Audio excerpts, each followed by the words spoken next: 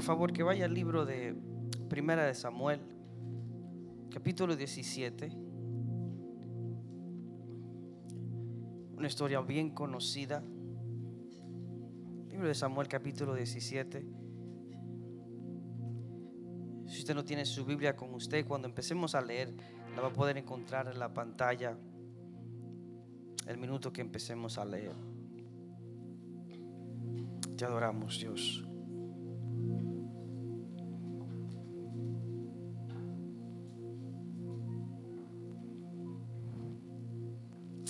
Primera de Samuel, capítulo 17, versículo 1, vamos a leer hasta el versículo 16. Dice de esta manera: los filisteos reunieron sus ejércitos para la guerra, concentrando sus fuerzas en Soco, pueblo de Judá. Acompañaron a Esfedasín, situado en Soca, y a Sesca. Por su parte, Saúl y los israelitas se reunieron también, y acampando en el valle de Ela, ordenaron con sus filas para la batalla contra los filisteos. Con el valle de por medio, los filisteos y los israelitas tomaron posesiones en montes opuestos. Un famoso guerrero oriundo de Gad salió del campamento filisteo. Su nombre era Goliat y tenía una estatura de casi 3 metros. Llevaba en la cabeza un casco de bronce y su coraza, que pesaba 55 kilos, también era de bronce, como eran las polainas que le protegían las piernas y la jabalina que llevaba al hombro. El asta de su lanza se parecía al rodillo de un telar y tenía una punta de hierro que pesaba casi 7 kilos. Delante de él marchaba un escudero. Goliat se detuvo ante los soldados israelitas y lo desafió: ¿Para qué están ordenando sus filas para la batalla? ¿No soy yo un filisteo? ¿Y no están ustedes al servicio de Saúl? ¿Por qué no escogen a alguien que se me enfrente? Si es capaz de hacerme frente y matarme, nosotros les serviremos a ustedes. Pero si yo lo venzo y lo mato, ustedes serán nuestros esclavos y nos servirán. Dijo además el filisteo: yo desafío hoy al ejército de Israel. Elija un hombre que pelee conmigo. Al oír lo que decía el filisteo, Saúl y todos los israelitas se consternaron y tuvieron mucho miedo.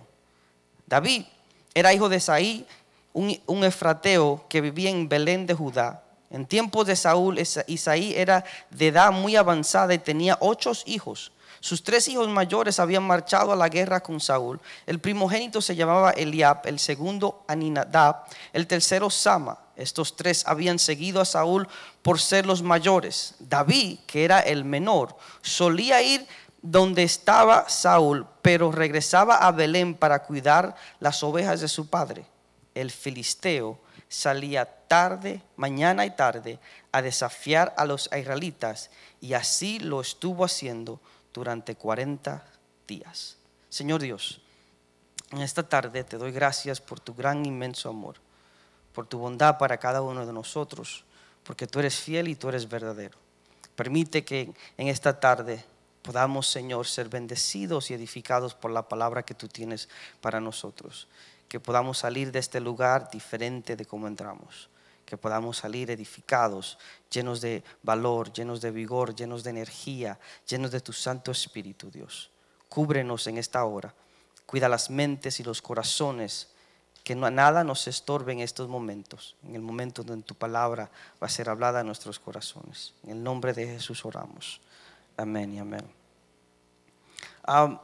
En esta tarde le quiero hablar de algo muy interesante. Usualmente, cuando yo siempre digo esto, cuando un predicador va a hablar de un tema conocido, la gente dice: ya yo sé lo que esta persona va a hablar. Pero yo no le quiero hablar de lo que ya usted conoce de la historia de David y Goliat, y quiero hablar de los detalles que se encuentran en el libro de Samuel y en este capítulo específicamente. Esto es una añadidura a nuestra serie que le llamé Transformación, que comenzamos con la mariposa, y íbamos a terminar hoy, pero añadí este mensaje, y la semana que viene vamos a hablar del Valle de los Huesos Secos, pero hoy le quiero hablar del Valle de tu Adoración.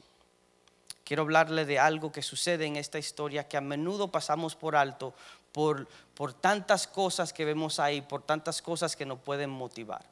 Frecuentemente cuando usted lee una historia que ya es conocida, lo que usted hace es que usted brinca esos detalles porque ya usted cree que usted sabe el final. Incluso las estadísticas dicen que los accidentes más bruscos y los accidentes con más frecuencia, ¿sabe dónde suceden? Cerquita de tu casa. Porque tú estás pensando, ya yo sé cuántos escalones hay, sé qué calle voy a cruzar, sé qué luz voy a mirar. Entonces cuando tú no te enfocas en eso porque tu mente está diciendo, ya tú lo conoces, ¿qué sucede? Que puede que suceda algo que tú no estabas esperando, y cuando eso que tú no estabas esperando sucede, puede ser un accidente, puede ser algo grave. En esta hora yo quiero que suceda un accidente para nuestras vidas, pero un accidente espiritual, un accidente bueno, un accidente que lo motive usted en esta tarde. Amén. La historia que acabamos de leer nos enseña que hay dos grupos de personas que están batallando por un lugar, por un espacio. Los filisteos, se cree que vienen de Grecia, estaban en un lado de un monte y estaban los israelitas que estaban en el otro lado del monte, y entre medio de los dos montes hay un valle, hay un plano, un llano, y en estos dos montes los israelitas bajan de un lado, los filisteos bajan del otro, y empiezan a hacer la fila como usted ve en las películas. Cuando la gente va a guerrear, empiezan a hacer la fila, y cuando empiezan a hacer la fila, ¿qué sucede? Que hay un gigante que se levanta y dice, hey, el punto es que si usted empieza a leer la historia desde ahí, ya usted perdió algo. Porque la historia nos dice aquí, en el primer versículo dice, los filisteos reunieron sus ejércitos para la guerra, concentrando sus fuerzas en Soco, pueblo de Judá. Si usted conoce un poquito de la Biblia, usted sabe que Judá era parte de Israel, era una de las 12 tribus de Israel. El decir tribu es como decir un estado o decir una provincia. Si en su país hay provincia, eso era Judá de Israel. Si en su país hay estado, eso era Judá de Israel. Y mi pregunta es, ¿cómo es posible que el enemigo esté acampando en territorio de el otro campo? Porque eso no nos llama la atención de que la pregunta que se nos debe hacer es, ¿cómo es posible que el enemigo esté concentrándote, esté siendo campo en un lugar que no le pertenece? ¿Cómo es posible que usted sabe que todo país tiene cuando usted va a dividir el país de otro país, ¿qué hay? Hay una frontera. Y en la frontera, ¿qué hay? En la frontera usualmente hay soldados que protegen la frontera para que el otro campo, el otro país, el otro enemigo no cruce y tome control de ese espacio. Y la pregunta que uno se tiene que hacer, espacios que son tuyos si no le pertenece.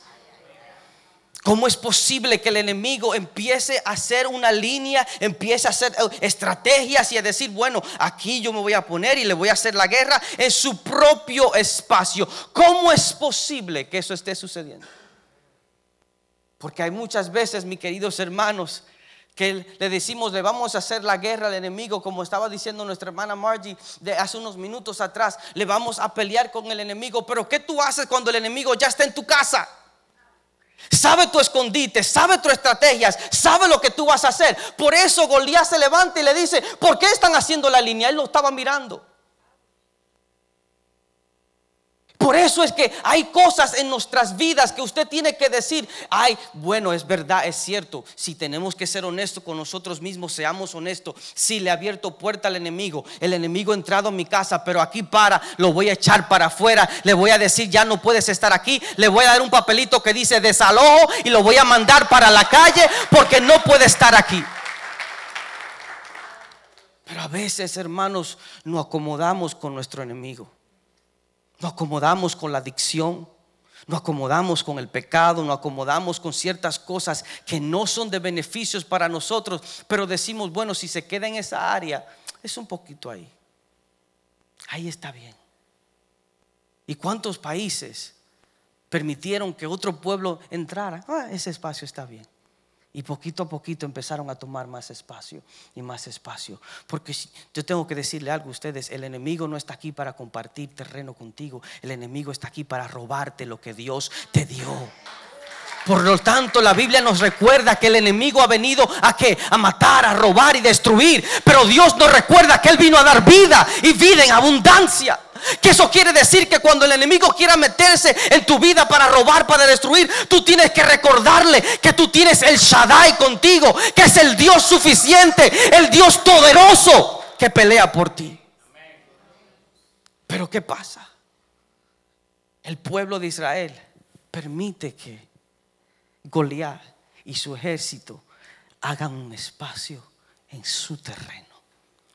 Y no solamente eso, la Biblia nos enseña que durante el tiempo que Goliat estaba ahí, ¿sabe lo que sucedió? Ellos veían la estatura de Goliat, veían el tamaño de Goliat, veían lo fuerte que era Goliat, y la Biblia dice que ellos se llenaron de miedo. No hay nada más peligroso que un ejército que tenga miedo. No hay nada más peligroso que un ejército que tenga miedo, porque ya está perdido. El minuto que Goliat abrió la boca y dijo: hey, ustedes no van a ganar. El minuto que él abrió la boca y le dijo: hey, traigan a alguien para que pelee conmigo. Ya ellos sabían, ya ellos estaban derrotados. Antes que empezara la guerra, ya el pueblo de Israel estaba derrotado. Porque el miedo, mis queridos hermanos, nos paraliza. El miedo nos mantiene estancados en espacios.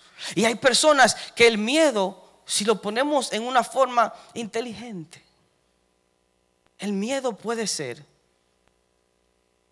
algo bueno. Sí, tengo miedo, no lo puedo hacer. Porque hay veces que uno puede decir, físicamente, emocionalmente, financieramente, en todo sentido de la palabra, no lo puedo lograr. Y para el ser humano eso trae miedo. El sentir de que tú no conoces lo que va a pasar mañana. El sentir de que tú invertiste en algo que no dio el resultado que tú querías. ¿Vuelvo a tratarlo de nuevo? El miedo está bien en ese sentido. Pero el miedo no te puede paralizar y no te puede detener, porque si el miedo te paraliza, entonces el miedo viene siendo tu Dios.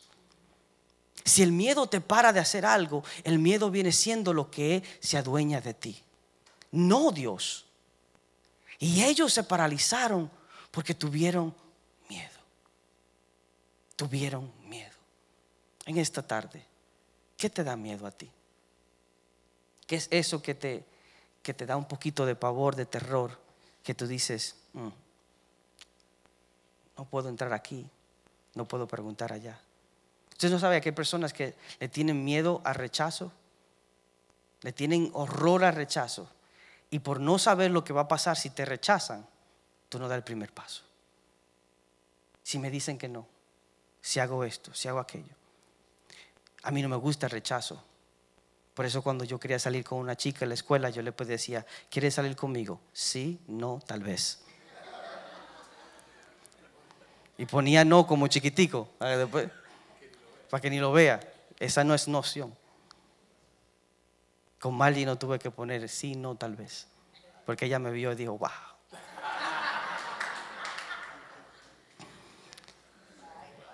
Y la suegra pensaba que yo estaba atrás de ella, pero ella no sabía que era del otro lado.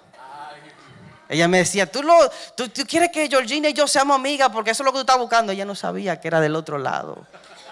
Ella no sabía que era del otro lado, que estaban echándome el ojo, mirándome, y decían, ese es para mí. Hasta un verano que yo la llamé para saludarle, decirle cómo estamos. Y después ese verano todo cambió para mí, para bien, con algunas excepciones que no quiero señalar, pero cambió para bien, hermanos. Cambió para bien, cambió para bien, cambió para bien. Pero hubieron procesos en ese noviazgo de temor. Usted sabe que hay una hermanita en la congregación. Ella me ama, me adora, me quiere mucho. Muchacho, ella es lo último conmigo. Ella me separa mi comidita aparte, pregunta que cómo yo estoy. A veces Margie dice, yo pienso que ella te quiere más a ti que a mí. Yo creo que sí. Ella se llama Claribel.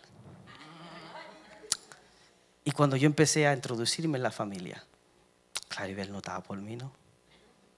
Claribel yo no le agradaba mucho. Porque Claribel decía, ¡wow! Ese morenito. El pelo está entre medio, bueno, malo, no sé. Y segundo, le llevo unos 3 años y pico a Margie. No, tampoco así. Ella pensaba que yo no sabía esto. Pero si Margie me lo contó. Cuando uno está en noviazgo te cuentan todo. Por eso que tú duras hasta las 3 de la mañana. Usted nunca está tan enamorado que usted está hasta las 3 de la mañana hablando. Y a veces la novia o el novio está hablando y tú te duermes y la persona sigue hablando y después tú te despiertas. Sí, es verdad, mi amor. Porque tú tienes miedo de decirle que te dormiste. Porque todo tu interés, todo tu deseo está en esa persona. Y por lo tanto tú tienes que dejarle saber a ella que toda esa 2 horas que ella estuvo hablando sin tomar pausa, que tú estuviste escuchando. Y que cuando tú te dormiste, tú dices, ay sí, dimensioname eso otra vez, porque eso me llamó mucho la atención. Incluso, a veces, usted sabe que cuando uno tiene, permítame hablarle un poquito de eso. Él sabe que a veces cuando en la casa hay varios teléfonos, ¿verdad? Un teléfono en la sala, otro teléfono en el dormitorio. De vez en cuando, a veces, porque no hay persona que hable más por el teléfono que mi suegra. Ella le ganó. Yo creo que un día yo la voy a grabar a ella el día entero, porque ella tiene el récord Guinness de la persona que habla más por el teléfono. Cuando yo llamaba a Margie o Margie me llamaba a mí, ¿sabes? Como hay otra línea, ella levantaba el teléfono y bueno, lo trancaba porque ya sabe. Pero de repente hubo un cambio en los teléfonos. Y había una opción que en el teléfono que se llama privacidad. Y Margie le ponía privacidad.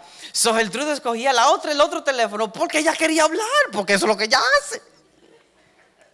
Pero ella no podía hablar, porque no podía escuchar nada, ni tampoco podía hacer sus llamadas.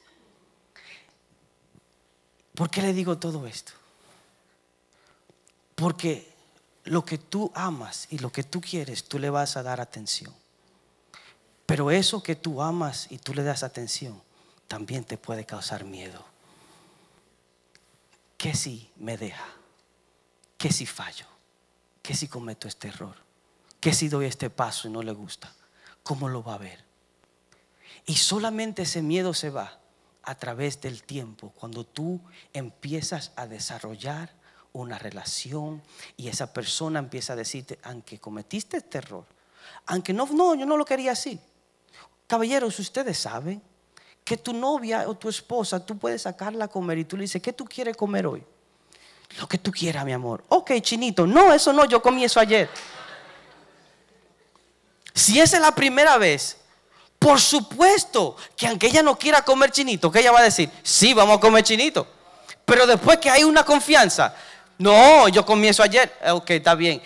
Vamos aquí a la esquina. No, eso también yo comí antes de ayer. Vamos allá al otro. No, tampoco. Fritura, tampoco. Nada de eso. ¿Por qué? Porque se desarrolló un ¿qué? Una confianza. Y esa confianza ayudó a que cuando aún tú digas que no, aún tú cometas un error, tú sabes que no te va a rechazar.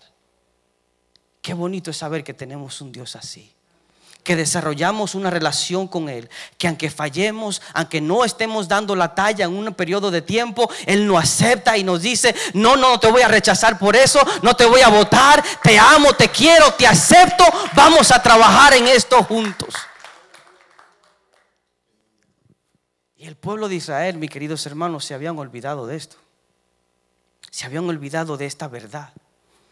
Y ellos están, en vez de acudir a su Dios, en vez de ir ante Dios, ellos están pensando, hey, no podemos vencer a este hombre. ¿Usted sabe dónde ellos estaban peleando? ¿Cuál dice el versículo?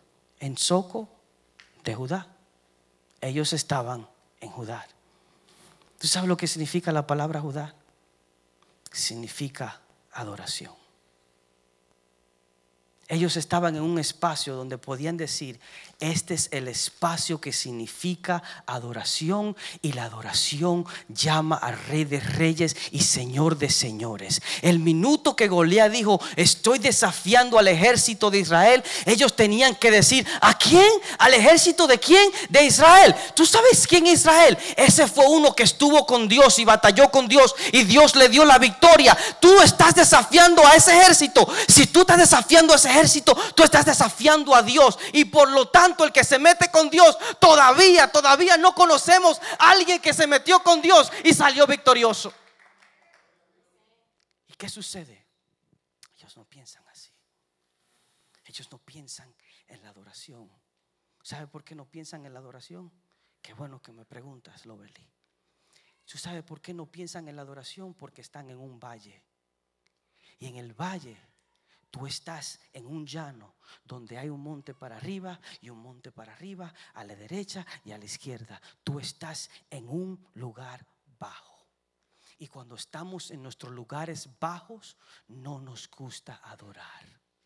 Cuando estamos en los lugares bajos, no nos gusta llamar a Dios, porque nos enfocamos en lo que está enfrente de nosotros y cuán grande el gigante es y cuán grande la situación es. Incluso, mis queridos hermanos, podemos vivir en un valle toda nuestra vida cristiana, dándole la espalda al gigante y dándole el otro lado al gigante y mirando para acá y profetizando y proclamando victoria, pero nunca enfocado en el gigante que está aquí ni en el gigante que está allá, porque tenemos miedo de mirar por ahí. Y cuando alguien te dice: vamos por acá, tú dices: no, ahorita no puedo, ahora no puedo, tal vez mañana. ¿Por qué? Porque no te quieres enfocar en el gigante que está ahí. Por eso hay gente que no le gusta enfrentarse a otra gente, y en vez de tener una confrontación saludable, caminan de este lado, cuando las confrontaciones, a veces, la mayoría de veces, son saludables. No queremos hacer esto, no queremos hacer que, no, por esta vía no, por esta vía no, nos vamos por este lado. Y el pueblo de Israel pensaba que ellos iban a ganar la victoria por otro lado, pero no, porque la Biblia nos dice esto: que por 40 días el gigante se levantaba todos los días, 40 días, y le decía: hey, quiero pelear con uno de ustedes, ¿quién me va a hacer frente? Porque aunque tú le des la espalda al gigante, el gigante no te da la espalda a ti. Aunque tú le des la espalda a tu problema, el problema no te da la espalda a ti. Y puede haber un día, puede haber una tarde, puede haber una noche donde tú te vas a enfrentar otra vez con el problema, y aunque tú quieras darle la espalda, no le vas a poder darle la espalda, porque el problema te va a salir por todo lado. Te va a consumir tanto que tú vas a decir: ¿qué está sucediendo? Y no te va a dejar avanzar en ningún lado, porque así hacen los gigantes de nuestras vidas, especialmente en el valle. Si tú estás en una montaña, ¿cómo se ve el gigante? Pequeño. Pero si tú estás en el valle, ¿cómo se ve el gigante? Más grande de la cuenta, porque cuando él se levanta se ve grandísimo. Y cuando nosotros estamos en los valles de nuestras vidas, pensamos que eso es lo único que tenemos para nosotros, el gigante que nos está haciendo la guerra. Pero dentro de cada uno de nosotros hay un jovencito que se llama David. No David, el David que estuvo en la historia. Hay otro jovencito que está dentro de nosotros, que viene del linaje de David. Y ese jovencito se llama Cristo. Cristo vive en nosotros, y Cristo, cuando trabaja en nosotros, nos puede hacer valiente aún más de lo que nosotros podamos pensar o imaginar. Y esta parte de la historia usted sí la conoce. David viene a darle comida a sus 3 hermanos porque su papá lo envía. Y cuando David le viene a dar comida a sus hermanos, él oye a Goliat desafiando al pueblo de Israel. Y él le dice: ¿quién es que está diciendo eso del pueblo de Israel? Dice: oh, ese Goliat tiene 40 días y 40 noches, hermano. ¿Y por qué nadie puede pelear con él? No, Porque hay gigantes, hermanos y hermanas, que usted no va a poder vencer a menos que Dios no esté contigo. ¿Y qué pasa? Que David dice, no, esto lo podemos arreglar fácil. Yo puedo ir y pelear con él. Además de todos los beneficios que se le iba a dar al que podía vencer a ese hombre. No iba a pagar impuestos, se iba a casar con la esposa, con la hija del rey. Iba a tener todos los beneficios. Además de todo eso, él dijo, yo lo voy a hacer porque nadie puede desafiar al Dios de Israel. Me supongo que eso fue lo que hizo la hermana Margie hace unos minutos atrás, llena del Espíritu Santo, que pudo desafiar al enemigo y decir, aunque tú quieres destruir este país, tú no lo vas a poder lograr porque yo tengo a Dios dentro de mí. ¿Qué pasa? Que él dice, yo lo puedo vencer. ¿Usted nunca ha estado en un valle? No el valle de la historia, pero un valle en su vida. Un valle de tristeza, un valle de dolor, un valle de alegrías vacías. Te sientes bien ahora, pero mañana no te sientes bien. Media hora te sientes bien, a otras 3 horas te sientes malísimo. ¿Usted nunca ha estado en un valle así? Todos nosotros hemos experimentado esos valles. ¿Usted cree que David dijo, yo voy a pelear con Goliat en la montaña? No. David dijo, yo voy a pelear con Goliat en el valle. Porque todo lo que tú necesitas en esta etapa de tu vida está en el valle que estás atravesando. ¿Cómo eso, pastor? Con esto le digo esto.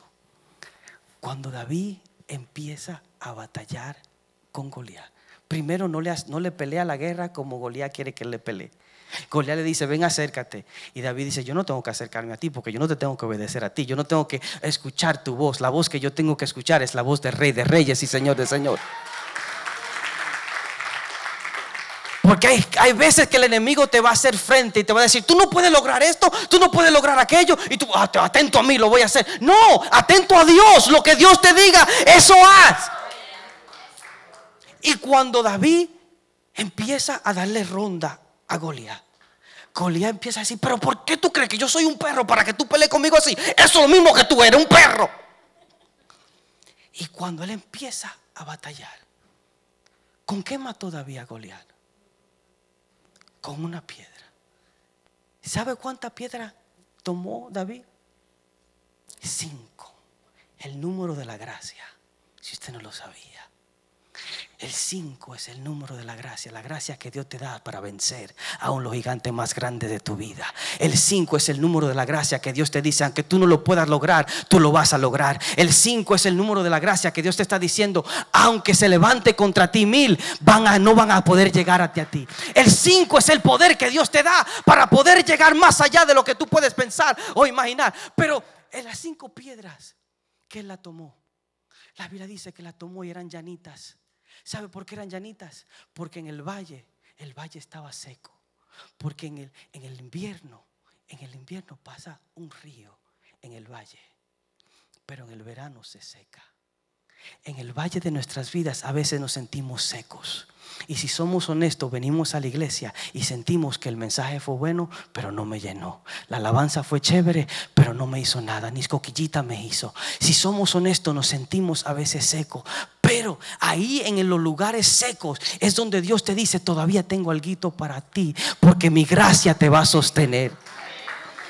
¿Y qué pasa? Que en el lugar seco del arroyo, en el lugar seco del río, David fue a buscar las piedrecitas. En el lugar donde tenía que haber abundancia, esa misma abundancia que faltaba ayudó a David a ir a buscar esas piedras para poder vencer a Goliat. ¿Qué te estoy diciendo? Que en el lugar de tu necesidad hay una piedra que tú tienes que puedes usar para vencer. En el lugar de tu problema hay una piedra que se llama el Espíritu Santo, que está ahí para guiarte a toda justicia y a toda verdad. Pero ¿sabe? Si atribuimos todo el esfuerzo ahí, quedamos incompletos. Porque David no venció a Goliat cuando cogió la piedra. David no venció a Goliat cuando la movió así. David venció a Goliat en el desierto cuidando las ovejas de su padre. Cuando nadie lo veía, cuando nadie sabía lo que él estaba haciendo, cuando nadie sabía lo que él estaba, cuando nadie conocía a David, ya David había vencido a Goliat. ¿Cómo es eso, pastor?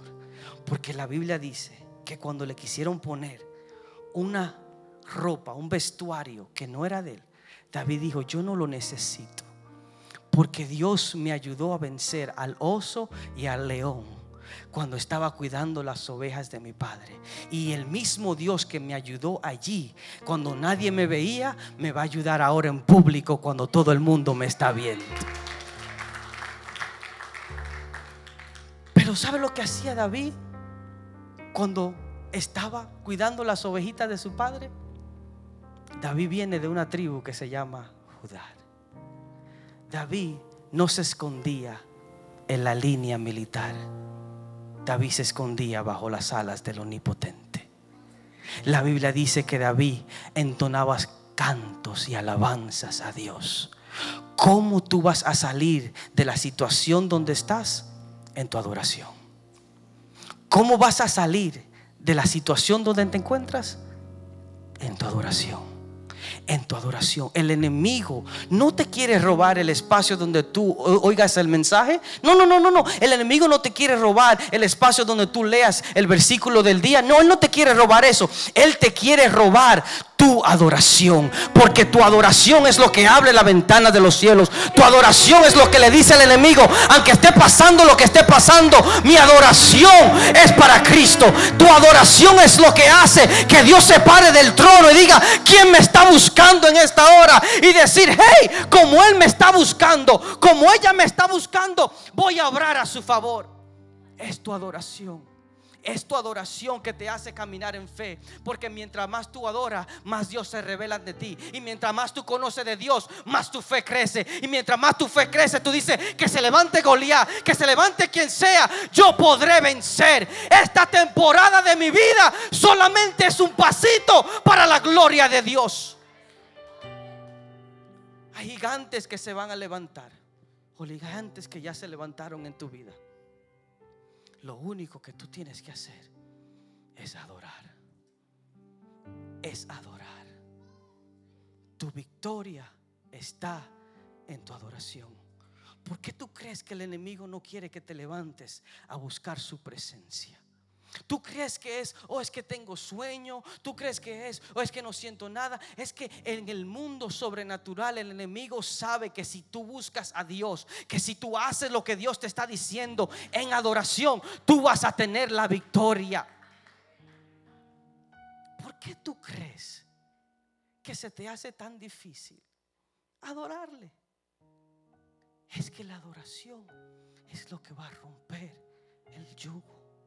La adoración es lo que va a romper esas necesidades que tú tienes. Y a veces la adoración no rompe esas necesidades, pero te rompe a ti para que tú no te enfoques más en esas necesidades y te enfoques en Dios.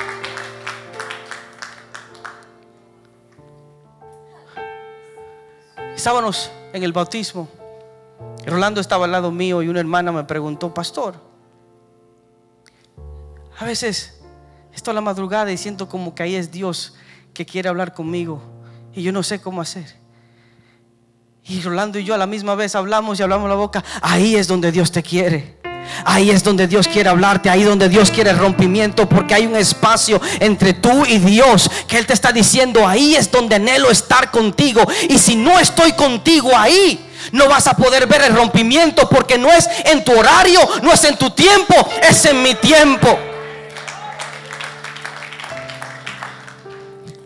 ¿Usted cree que Dios podía decirle a Isaí: hey, manda a buscar a David? Le pudo poner en el corazón en el día 35, en el día 34, aún en el primer día. Pero pasaron 40 días y 40 noches para que David subiera donde estaban sus hermanos. ¿Por qué? Porque ya Dios lo tenía organizado todo, y como el chapulín colorado lo tenía todo fríamente calculado. porque Dios es así. Él lo tiene fríamente calculado.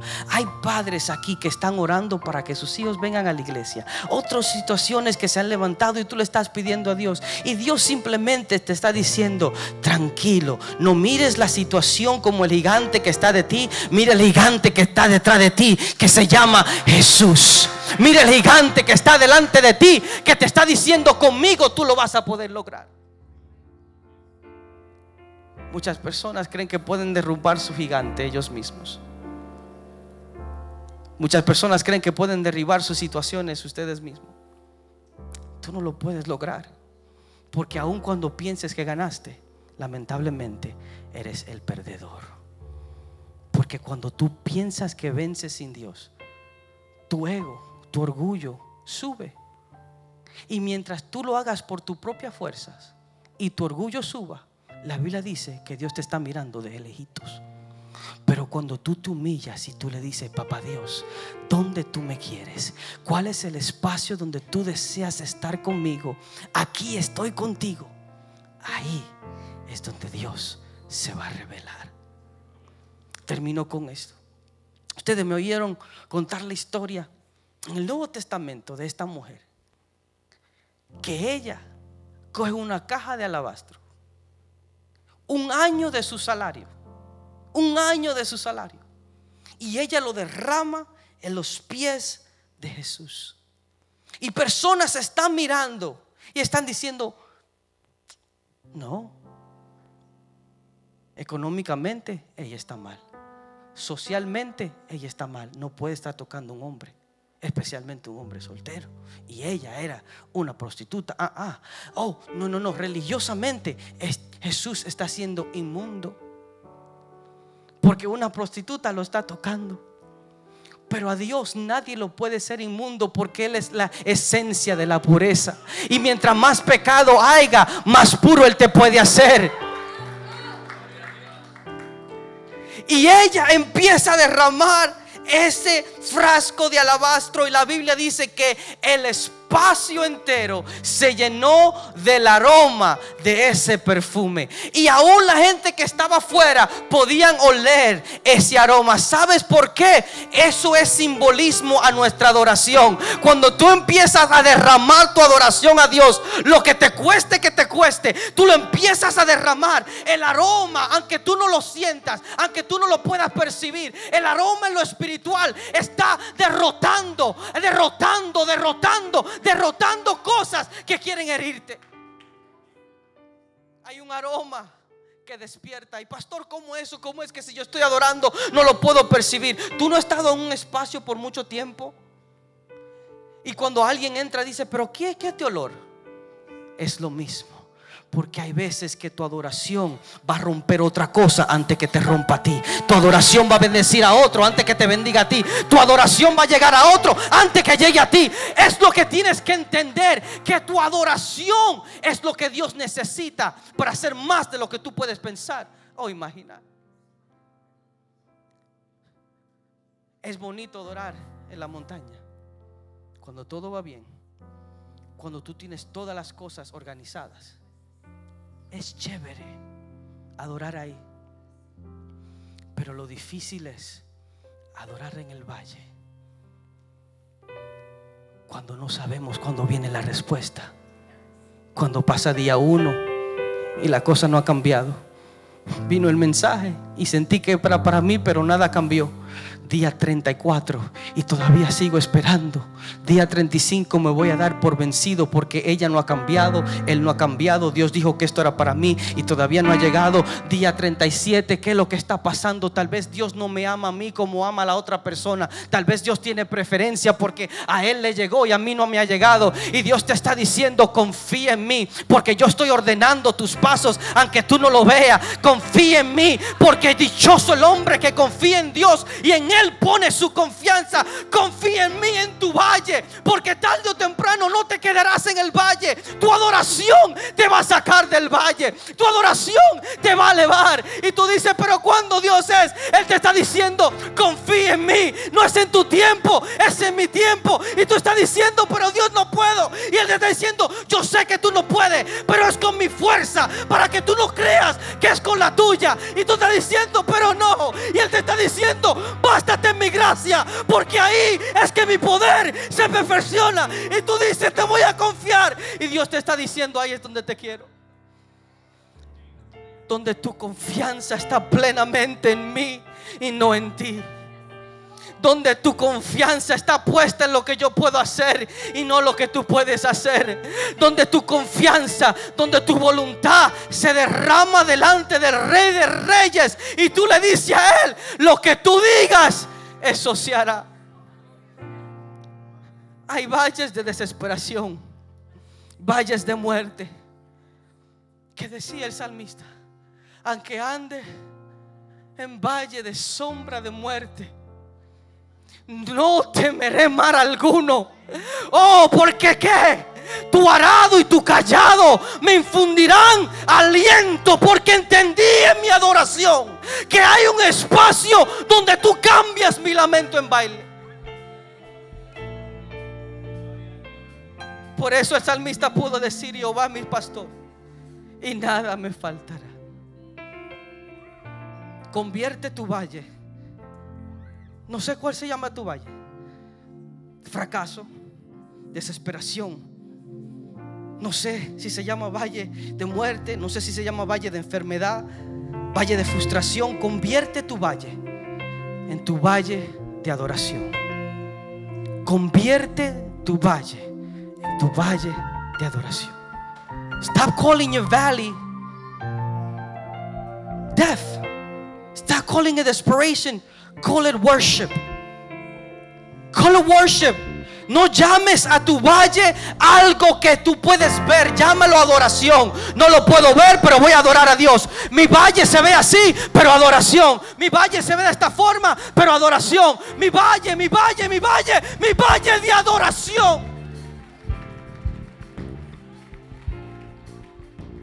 ¿Cuál es tu valle en esta tarde? Dios te está diciendo: cual sea que sea tu valle, llámalo adoración. Llámalo adoración. Hay valles que tú estás corriendo de él, y Dios dice: no corras de tu valle, porque en el valle que tú quieres estar, en el valle donde debes estar, ahí es donde me voy a revelar.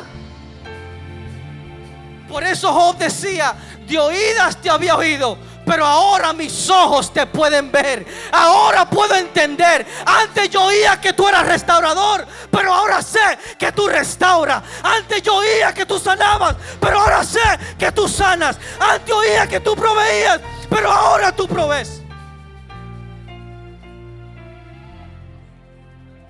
Mi valle se llama valle de adoración. Iglesia, si tu valle lo quieres convertir en un valle de adoración, ahí donde está, ponte de pie. Convierte tu valle en esta tarde en el espacio de adoración. My valley is a valley of worship. I know that there's things that are dead. I know that things that want to kill me, but my valley is a valley of worship. And if God is in my worship, then He is alive. And because He's alive, then I am alive. Si Él está vivo, yo estoy vivo. Si Él tiene victoria, yo tengo victoria. Si Él puede, yo puedo. Gracias, Dios. Gracias, Dios. Ahí Dios te está trayendo mente el valle. Dios te está trayendo a la mente el valle. Te está diciendo: esta situación con esta chica. Dios me está hablando a alguien. Esa situación con esa chica, conviértelo en adoración. No va a cambiar ella, pero vas a cambiar tú. Ella va a seguir igual, va a seguir diciendo lo mismo, va a seguir actuando de igual manera, pero Dios te está diciendo: tú vas a salir transformado en el valle de tu adoración. En esta tarde hay personas aquí que están atravesando por valles. Tal vez estás ignorando ciertos valles de tu vida. Dios te está diciendo: si me adoras, tu valle va a cambiar. Si me adoras, vas a ser transformado.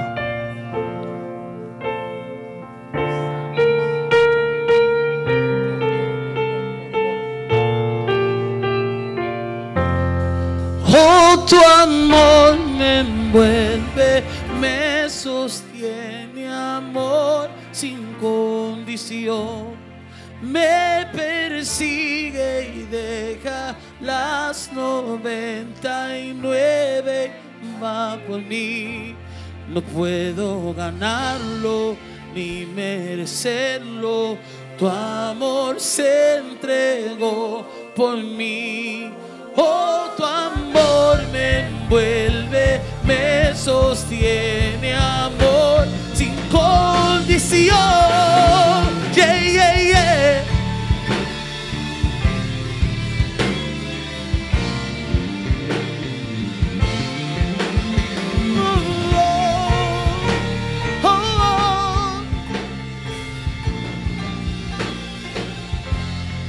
Oh, tu amor me envuelve, me sostiene, amor sin condición. Me persigue y deja las 99 y va por mí. No puedo ganarlo ni merecerlo, tu amor se entregó por mí. Oh, tu amor me envuelve, me sostiene, amor sin condición.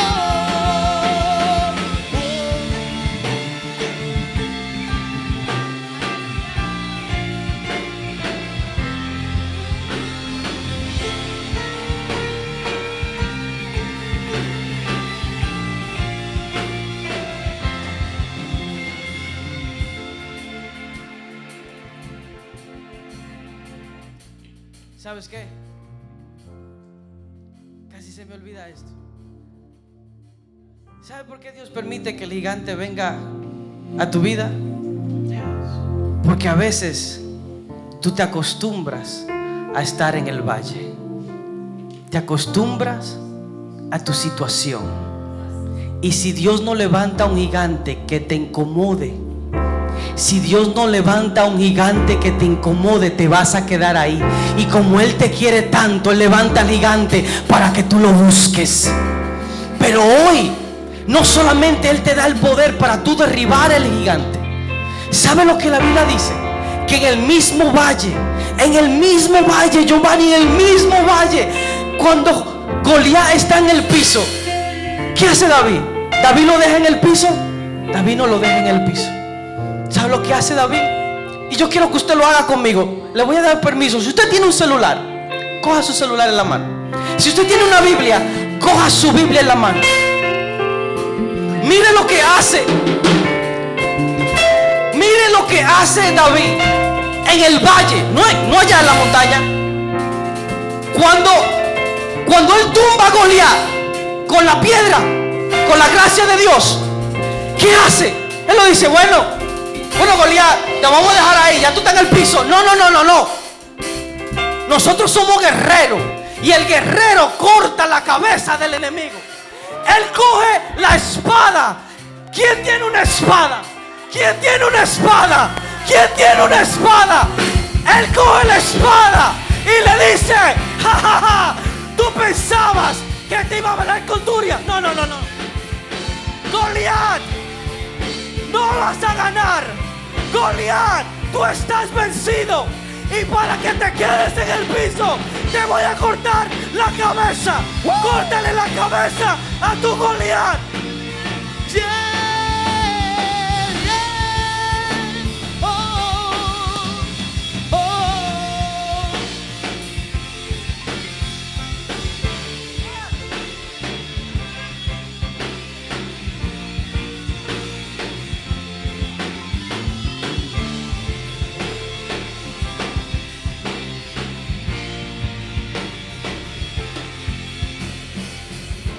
Porque hay muchos por ahí que dicen que los muertos hablan, pero cuando tú le cortas la cabeza al muerto, ya no te puede salir. Hay mucha gente que dice, todavía tengo miedo de alguien que se fue, pero si tú le cortas la cabeza, ya no puede levantarse porque no sabe para dónde va. El que no tiene cabeza no tiene dirección. Pero ya tú le cortaste la cabeza al enemigo con la palabra de Dios. no fue con tu palabra, fue con la palabra de Dios. Tú le cortaste la cabeza y le dijiste: no te vas a levantar, no me busques, no me llames, estás cortado de mi vida.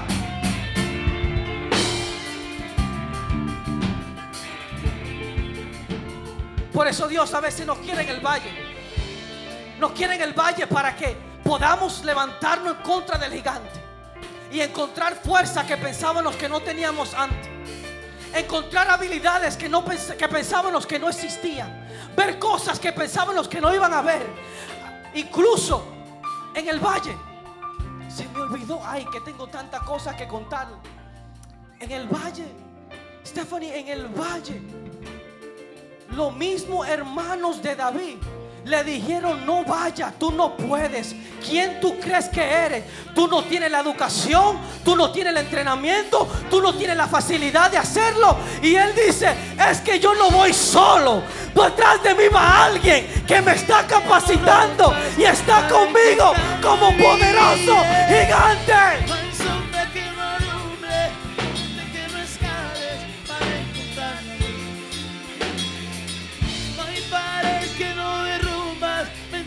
Que no rompas para encontrarme a mí.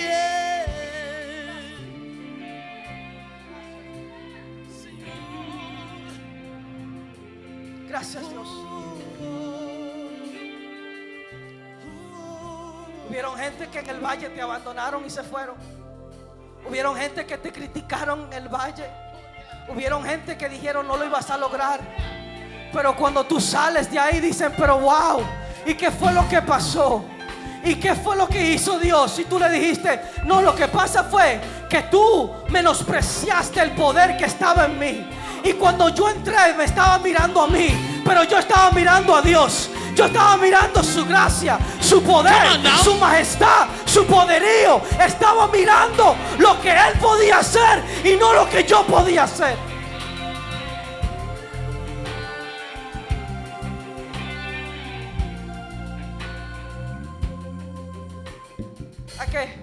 A veces el salmista David escribió los salmos, y cuando él escribe los salmos hay un salmo muy interesante.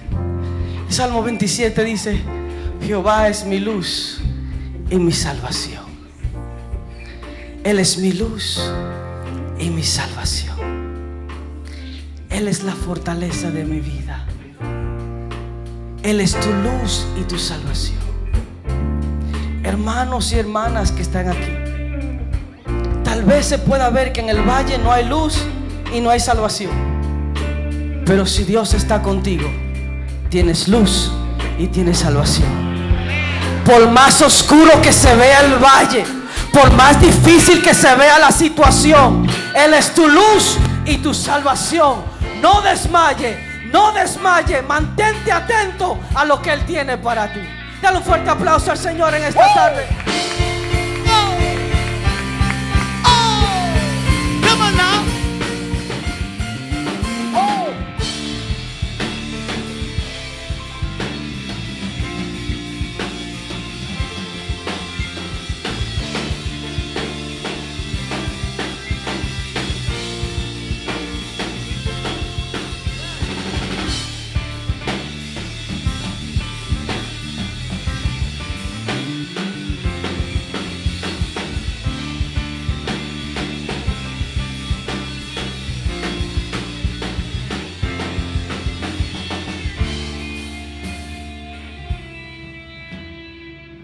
Si alguien aquí que dice: pastor, yo me puedo relacionar a eso que usted habló en esta tarde. Hubieron cosas que usted dijo, cosas que tú dijiste, que son directas para mí. Ahí donde estás, si ese eres tú, levanta tu mano y dice: sí, soy yo.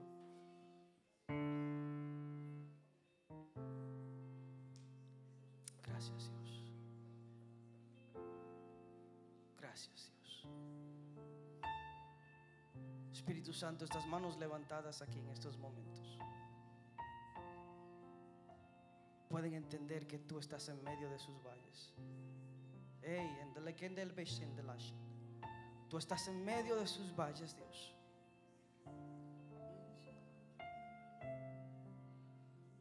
Estás en medio de sus valles. Señor, que ellos puedan convertir sus valles en valles de adoración.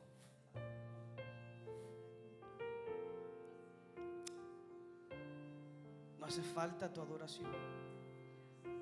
Hace falta que te adoremos más, que te busquemos más, en espíritu y en verdad. Dios, estas manos levantadas te dicen: Padre, aquí estamos. Te necesitamos en nuestros valles. Haz con nosotros como a ti te plazca, Dios. Te entregamos todo lo que somos, Dios. Señor, entregamos nuestros temores, nuestros miedos, te lo entregamos a ti. Que el miedo ya no nos paralice, que los gigantes no nos paralicen, que podamos tomar tu gracia, Dios, así como David tomó su onda y sus piedras, así tomamos la gracia de tu Santo Espíritu para vencer los gigantes de nuestras vidas. El gigante de la adicción, el gigante del pecado, el gigante de la situación, el gigante, Dios mío, de cualquier cosa que se levante, la tomamos en estos momentos y te la entregamos a ti. Aunque ande en sombra, en valle de sombra de muerte, no temeré mal alguno. Tú estás conmigo, Dios. Tú estás conmigo, Dios. Tú estás conmigo, Dios. Tú estás conmigo, Dios. Tú estás conmigo. Repite eso conmigo. Tú estás conmigo, Dios. Tú estás conmigo, Dios. Tú estás conmigo, Dios. Tú estás conmigo, Dios. Tú estás conmigo, Dios. Tú estás conmigo. Tú estás conmigo. Tú estás conmigo. Tú estás conmigo. Tú estás conmigo. Dilo más alto. Tú estás conmigo. Tú estás conmigo. Tú estás conmigo. Tú estás conmigo. Que lo oiga el infierno y tiemble. Tú estás conmigo. Tú estás conmigo, Dios. Tú estás conmigo. Sí, sí. Tú estás aquí. En mi situación, en mi valle, en mi problema, en mi enfermedad, en mi adicción, en lo que se levante contra mí, en las finanzas, en mis sueños, en mi condición. Tú estás, Señor. Tú estás. Yes. Tú estás.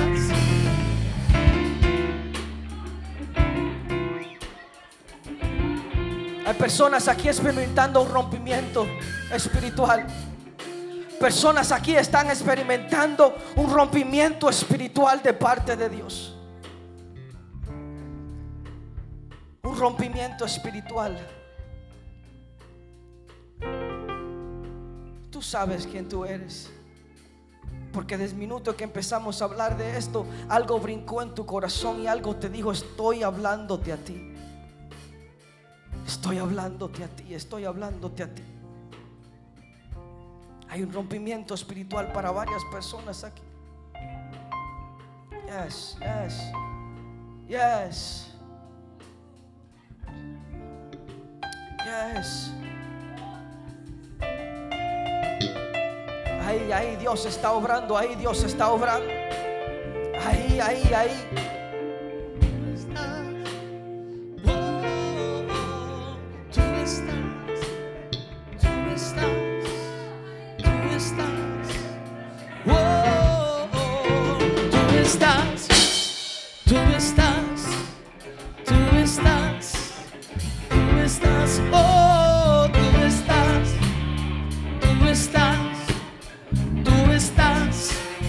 Tú estás,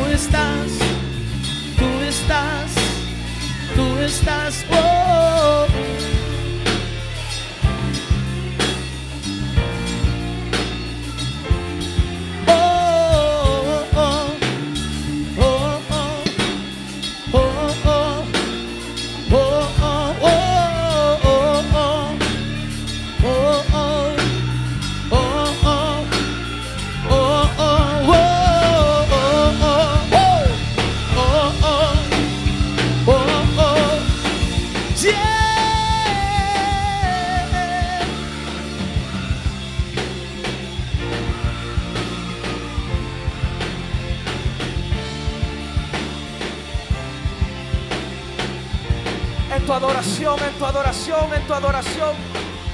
En tu adoración se rompe el yugo, se rompe cadenas, hay liberación, hay poder, hay gracia, hay libertad en tu adoración, en tu adoración, en tu adoración, en tu adoración. Tú estás, tú estás, tú estás, tú estás, oh, tú estás.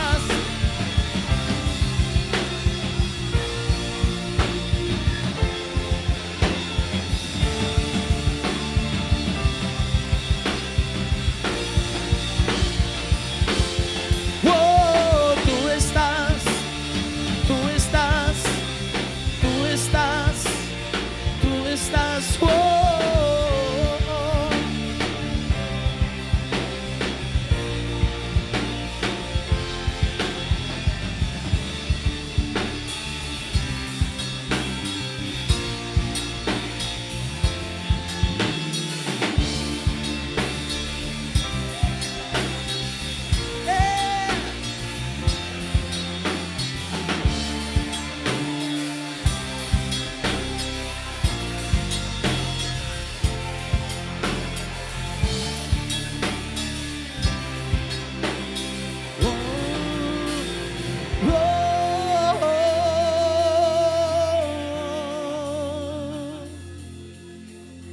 Mientras estamos orando ahí,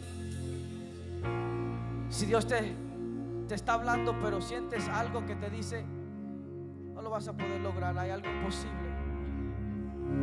Si hay un espíritu de imposibilidad en ti, ahí donde estás, ahí donde estás, no quiero que pases al frente, ahí donde estás. Si has sentido como que sí, Dios me está hablando, pero siento que esto puede ser imposible, ahí donde estás, ahí donde estás, dile a Dios: te creo, te creo, te creo. Porque el enemigo quiere entrarse en este lugar para robarte tu bendición. Pero Dios te está diciendo en esta tarde: yo soy el Dios de lo imposible. Estoy trabajando a tu favor. Estoy aquí para trabajar a tu favor. Tu poder para vencer. Decláralo en esta tarde, decláralo, decláralo. Dios de lo imposible. ¿Qué hacemos, Dios? Te adoramos. Te adoramos.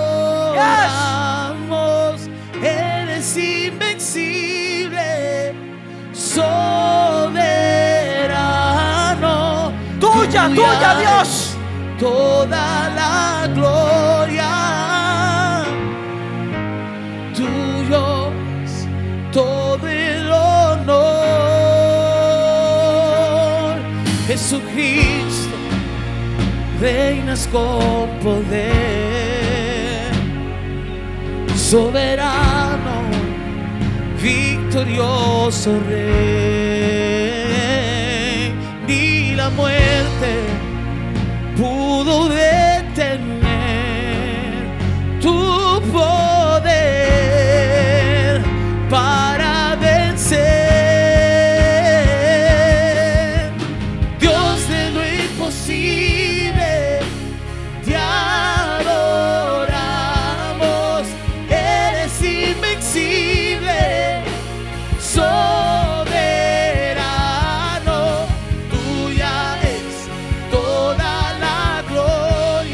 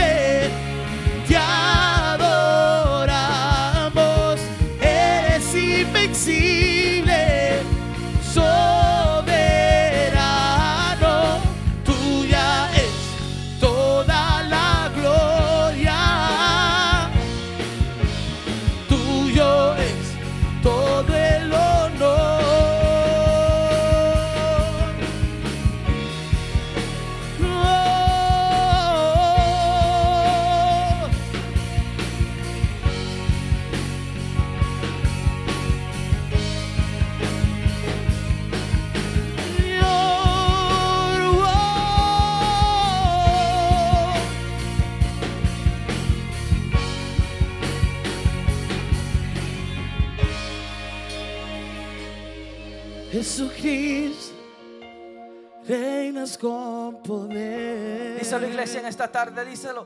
Soberano, victorioso Rey, ni la muerte pudo detener tu poder para vencer. Dios de lo imposible, te adoramos. Eres invencible, soberano.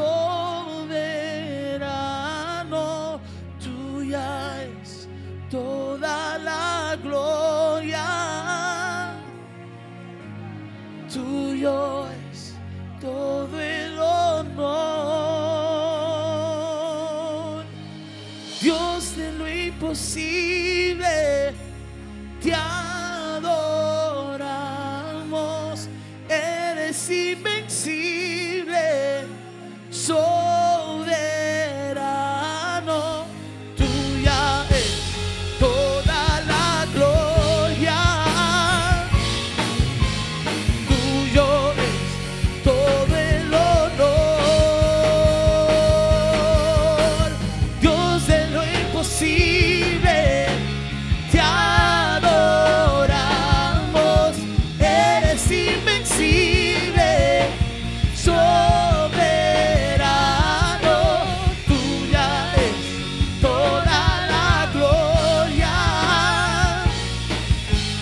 tuyo es todo el honor.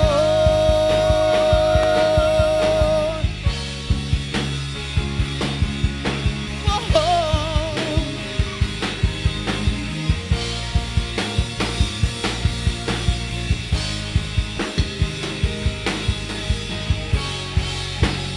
Toda la gloria, tuyo es todo el honor.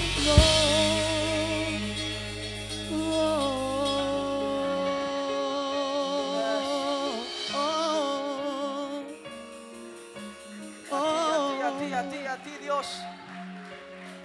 A ti el digno de toda alabanza, de toda gloria. Merecedor de toda alabanza, merecedor de todo honor, de toda pleitesía. Tú eres, Dios mío, el alfa y el omega. Tú eres el principio y el fin. Tú eres el príncipe de paz. Tú eres, Señor. Tú eres nuestra galardón, Señor.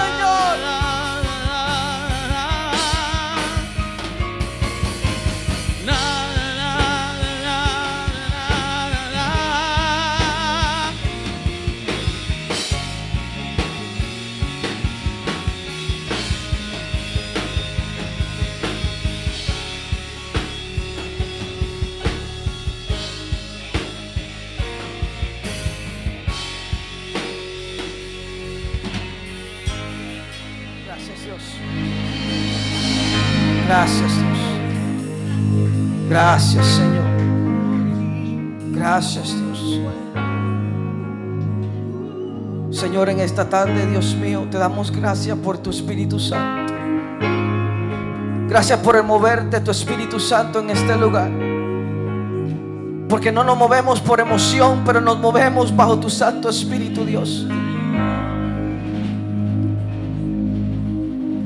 No importa, Señor, romper con el tiempo, romper con el programa. No importa romper con esquemas, Dios. Siempre y cuando te agradecemos a ti y te entronemos a ti, Dios. Gracias, Dios. Gracias, Dios. Gracias, Dios. Durante el transcurso de la semana se van a levantar pensamientos, se van a levantar cosas que van a querer contrarrestar lo que hemos hablado en esta tarde. Dios ha preparado una palabra para ti ya de antemano, organizado todo.